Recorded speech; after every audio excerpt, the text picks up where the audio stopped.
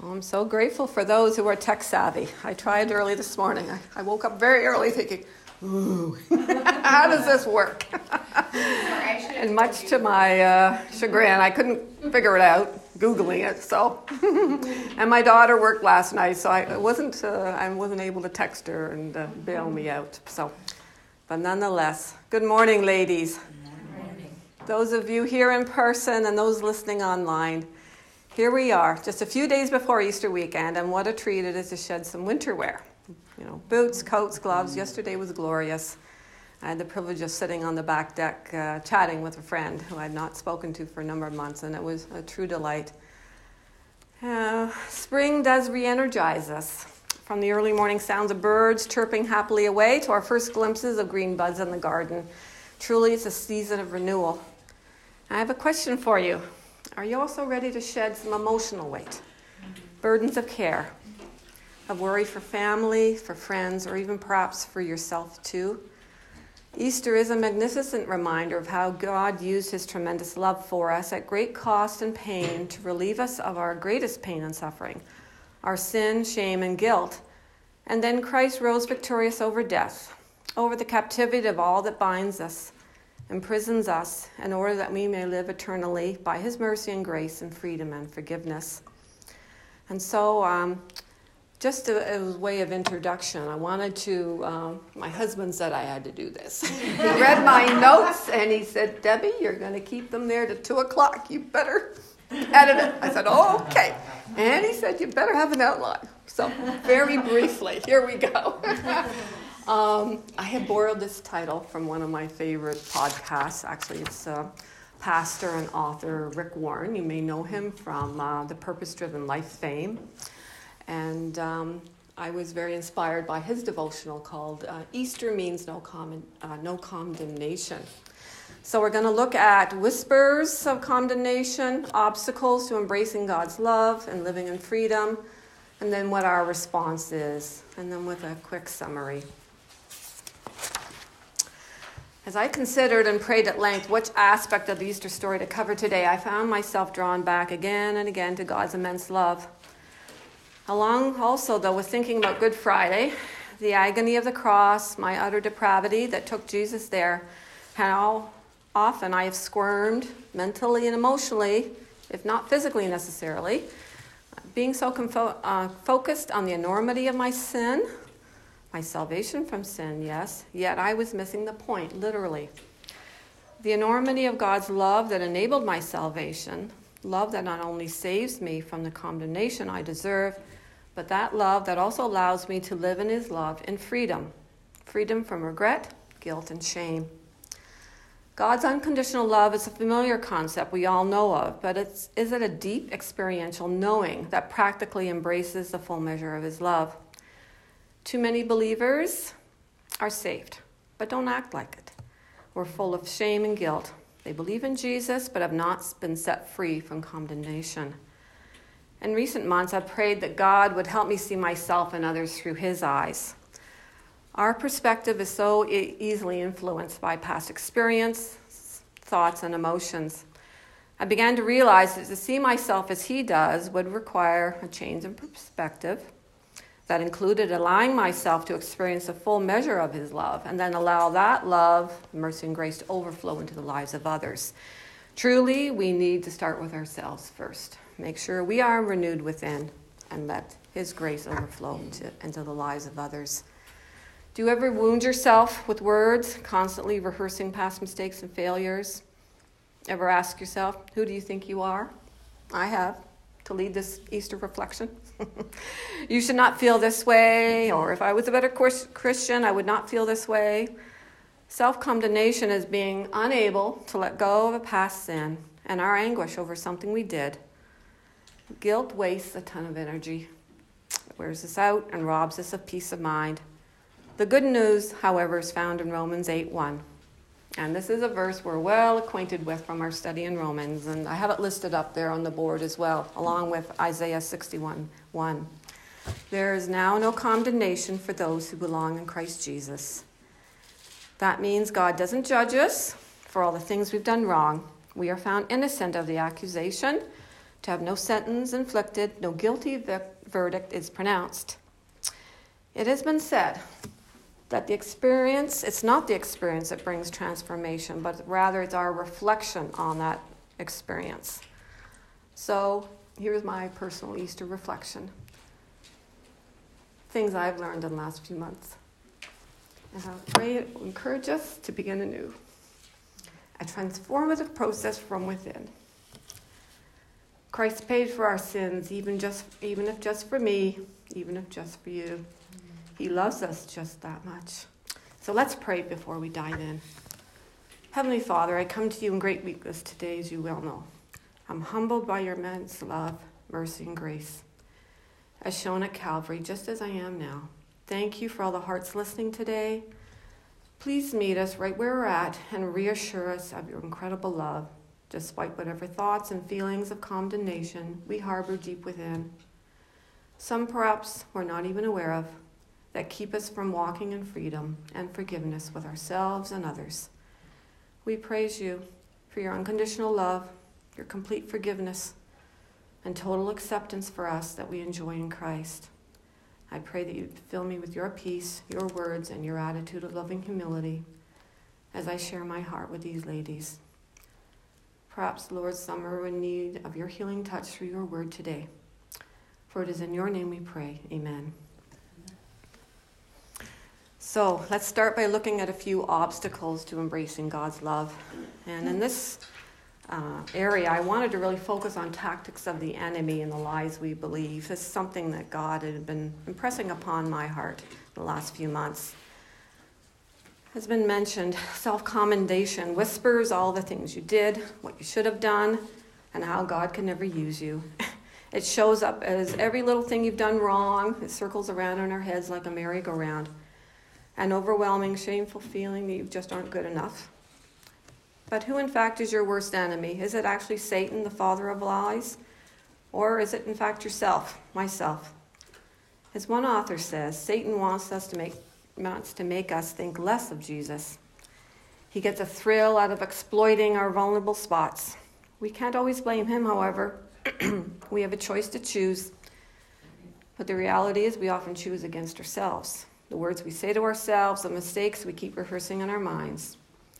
However, through him we can conquer all enemies, including our against me thoughts. Satan loves pushing your buttons. His job is to persecute, condemn, and convince you that his lies are the truth. He's subtle and he deceives. You think it's your own thoughts, not his. His goal is to stop spiritual growth. He wants to undermine our view of God and to turn our hearts away from him. Don't cooperate with his scheme to bring you down.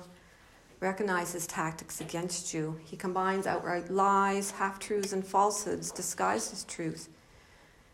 And he often keeps us too busy in order to distract us from remembering who God is.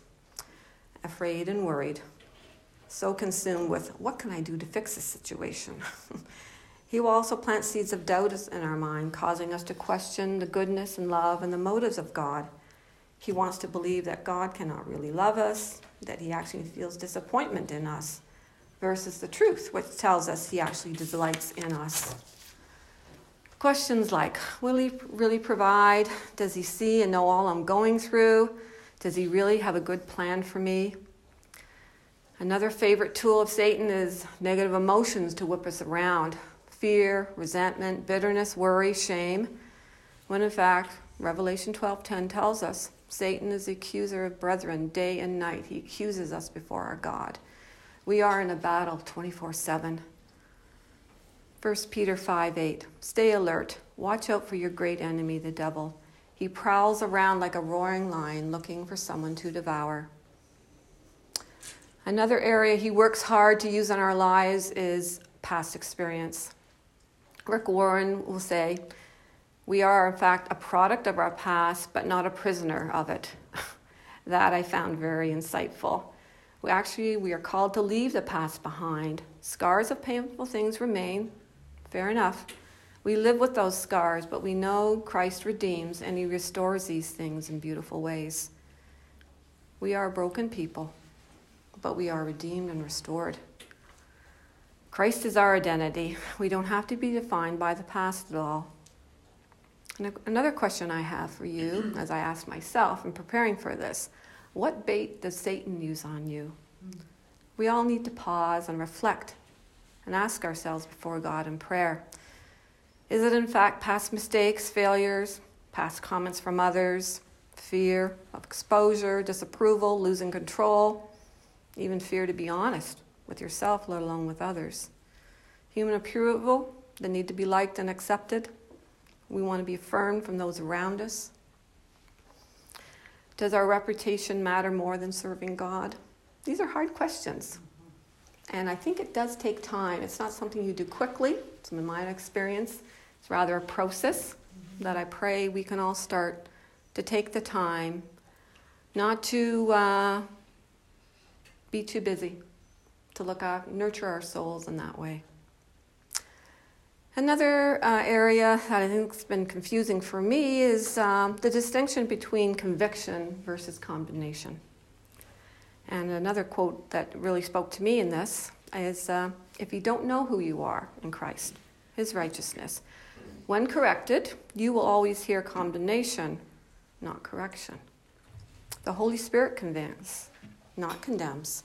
He is kind even when he convicts. He instills hope for your future when you repent. And he gets specific with us about our sin. We all need to remind Satan we don't belong to him. We need to claim Romans 8:1, nail it to our front doors if necessary. We are in Christ. We belong to him. He carried our sins so we don't have to. And we need to allow him to make us a new creation. Billy Graham has another famous quote in this area that states, "The Holy Spirit convicts. It's God's job to judge. However, it's my job to love." I think far too often we get those mixed up. So turning now to some of the lies we believe. Listening to the voices of inferiority, insecurity, and inadequacy can emotionally bind us. Echoes of not being good enough, comparison, and everything we are not. Some struggle with disappointing others and the need for approval. Women, we are very hard on ourselves. We're quick to point an accusatory finger inward and prone to believe our condemning thoughts are directed by God himself. Lies such as, I'm responsible for everyone in my family.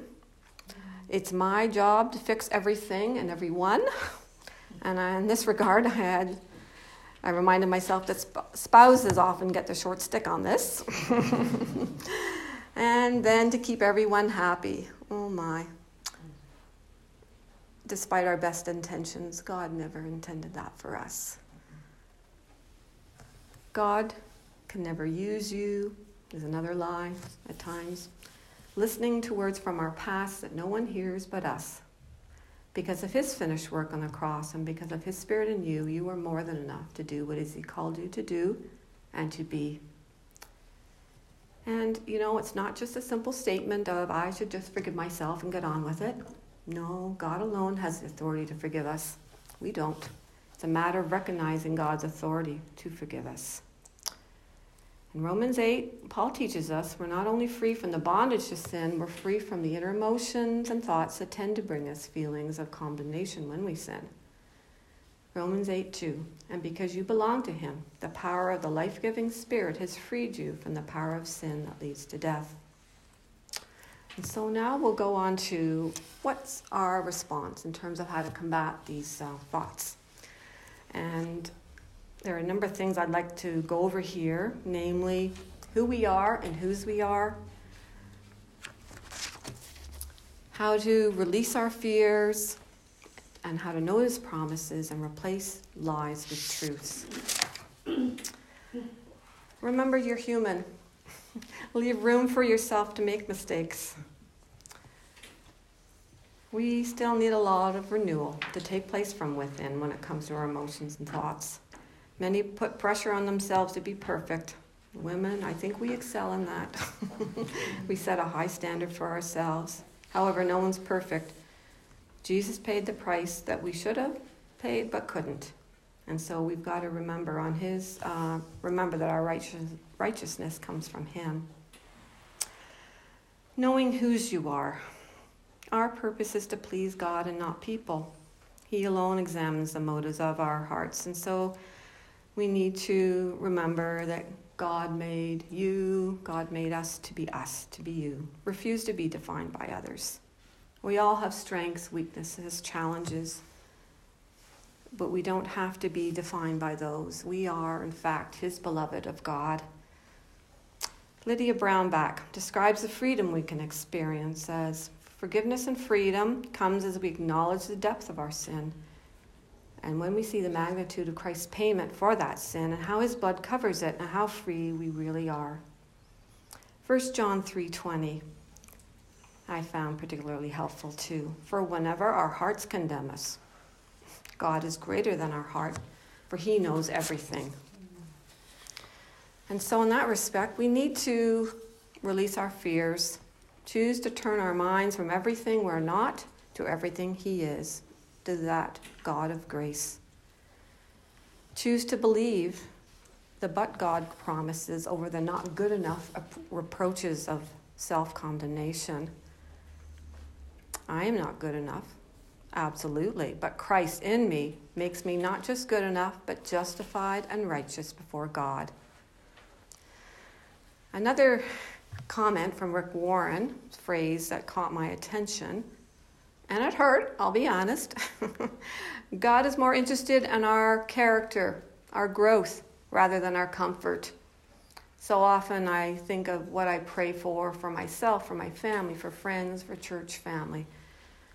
And so often my heart pours out, well, Lord, if you could just change this situation, if you could figure this out, do this, do that. When in fact, He's more interested in changing me, how I think about that situation, to try and see it through His eyes, and about myself too. So, and that way, losses are a big area of our lives that we can experience a lot of pain through.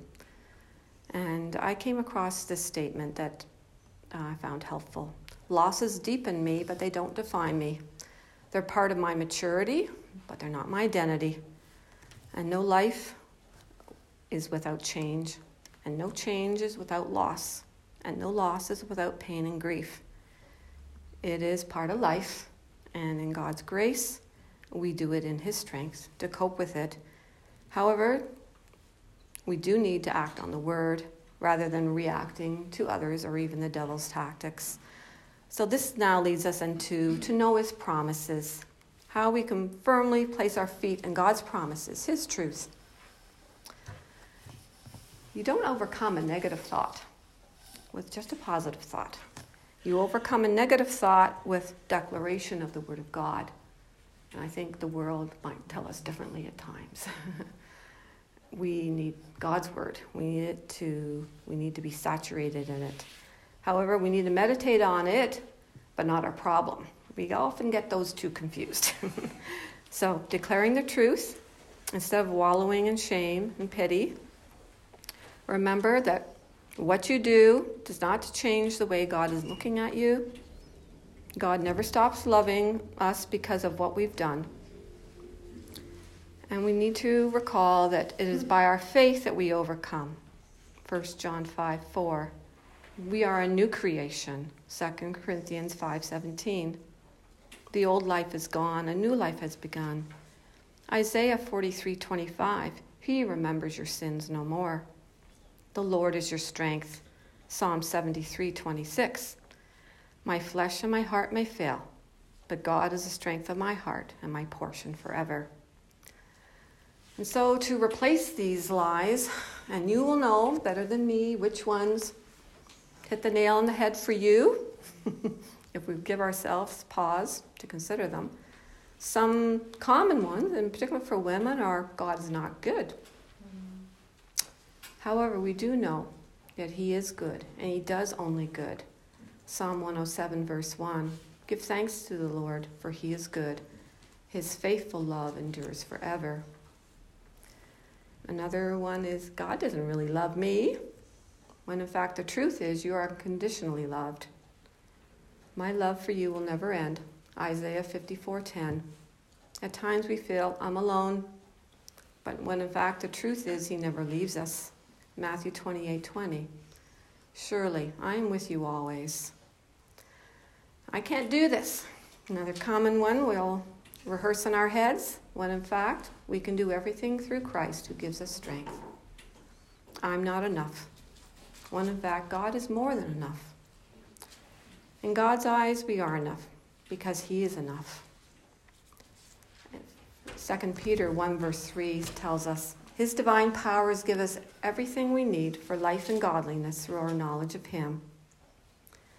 When we give our lives to Christ, we become new creations. We gain access to all he has to offer and everything we need for life and godliness.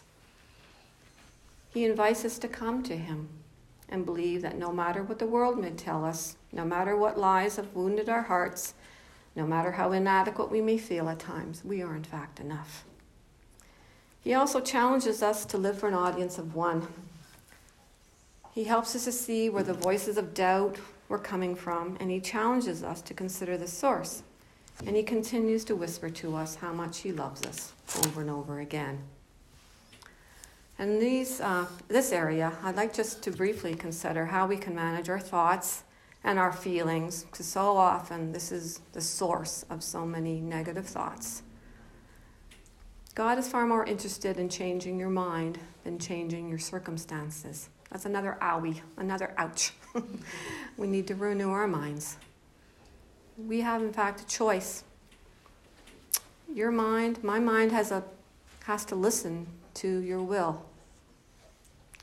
We just don't have to blindly accept everything we think or feel. He didn't give us just a mind, he gave us a will too. So we need to choose. Be intentional to feed your mind with truth all the time. To take captive every thought, to make it obedient to Christ. To reframe thoughts, to infuse truth back into the situation where you don't ignore the reality of what you're facing, but it means an active choice to factor God back into the equation. God's more interested in our future than our past. So we need to stop rehearsing mistakes, stop regretting them, rather learn from them. He has removed my transgressions from me, and he no longer remembers my sins. Isaiah 43:25. And so in managing our feelings as well, we need to name them and we need to challenge them. Jesus wants to be Lord, not just of how you feel, not just what you think or do. We need to name what we're feeling. And if we can't name it, then ask God, I'm confused, help me. Cross-examine me, test my emotions and my heart.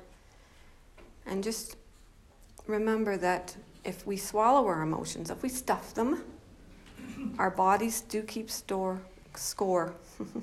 Stuffing emotions has its consequences. We need to be honest with ourselves, bring them before the Lord, and ask him to use it to bring healing. To ask ourselves, is this really accurate? Don't assume it's true. Not everything you feel is true. You can't depend on everything you feel. And you don't have to accept it. To change an unwanted emotion is not by willpower alone, though. Another thing the world would like us to believe.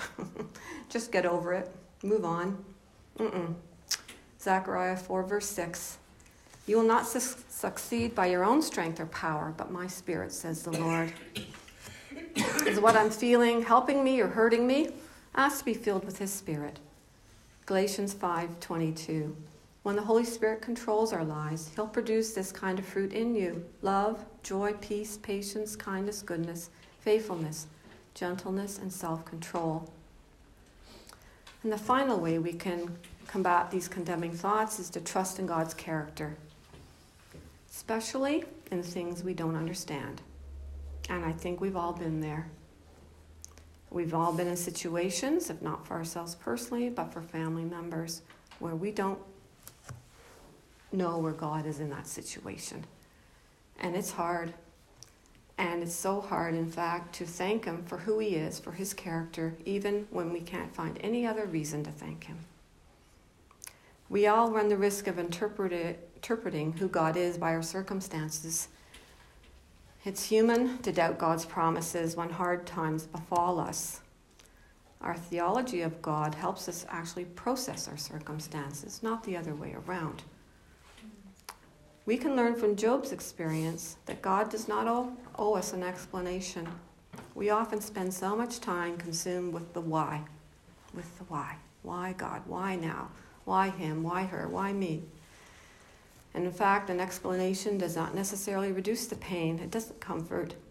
God conceals and reveals according to his purposes. And at times, he intentionally conceals so we don't trust our feelings. And as Rick Warren would say, put it in the Ask God Later file. I don't understand it file. So let's pause and remember what's true about God, no matter how we feel. That he is, in fact, a good and loving God. He is all-powerful. He notices every detail of our lives. He is in control. He has a plan for our life. He will protect us. He forgives, heals, redeems, crowns us with love and mercy, and satisfies us with good. His love endures forever. He sees, he knows, and he cares.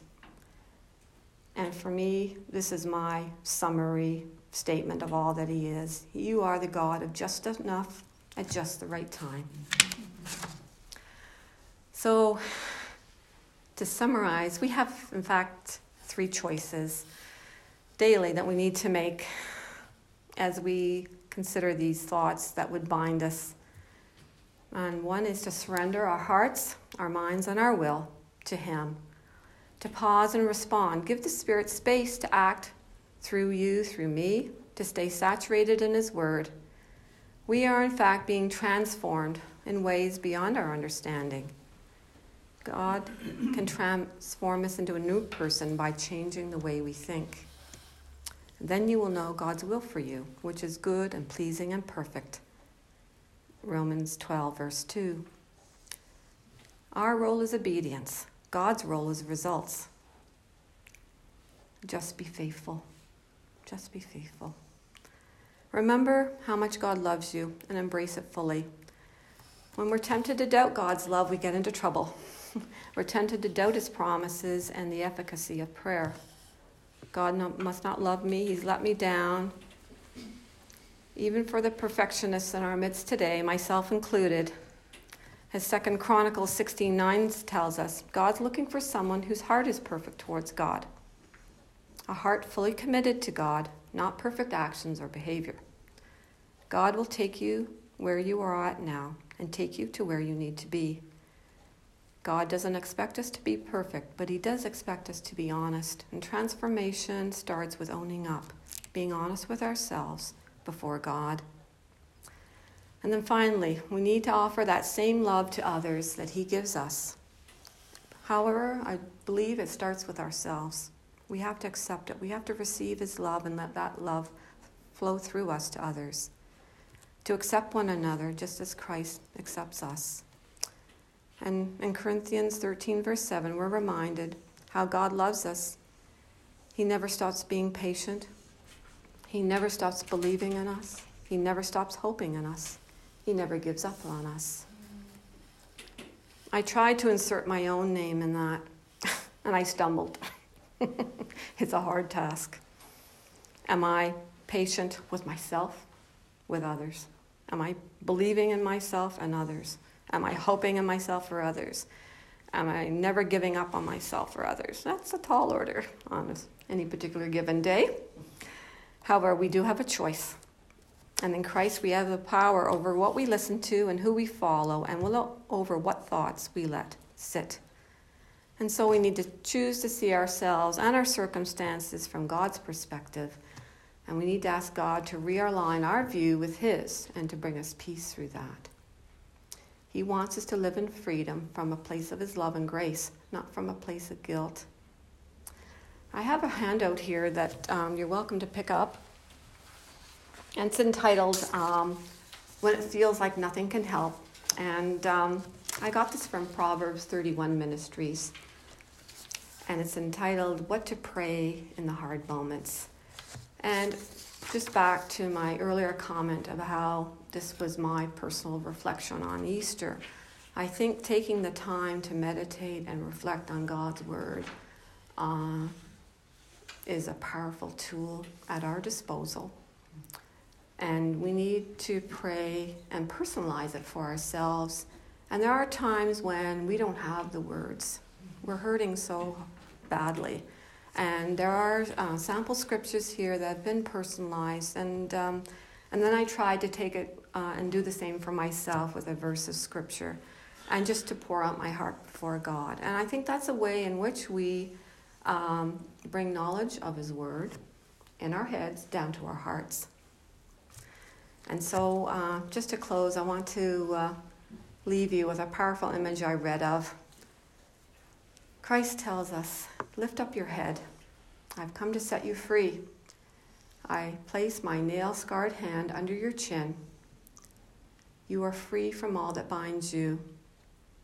I was sent to announce freedom to all held captive, forgiveness to all who have been imprisoned. Isaiah 61:1.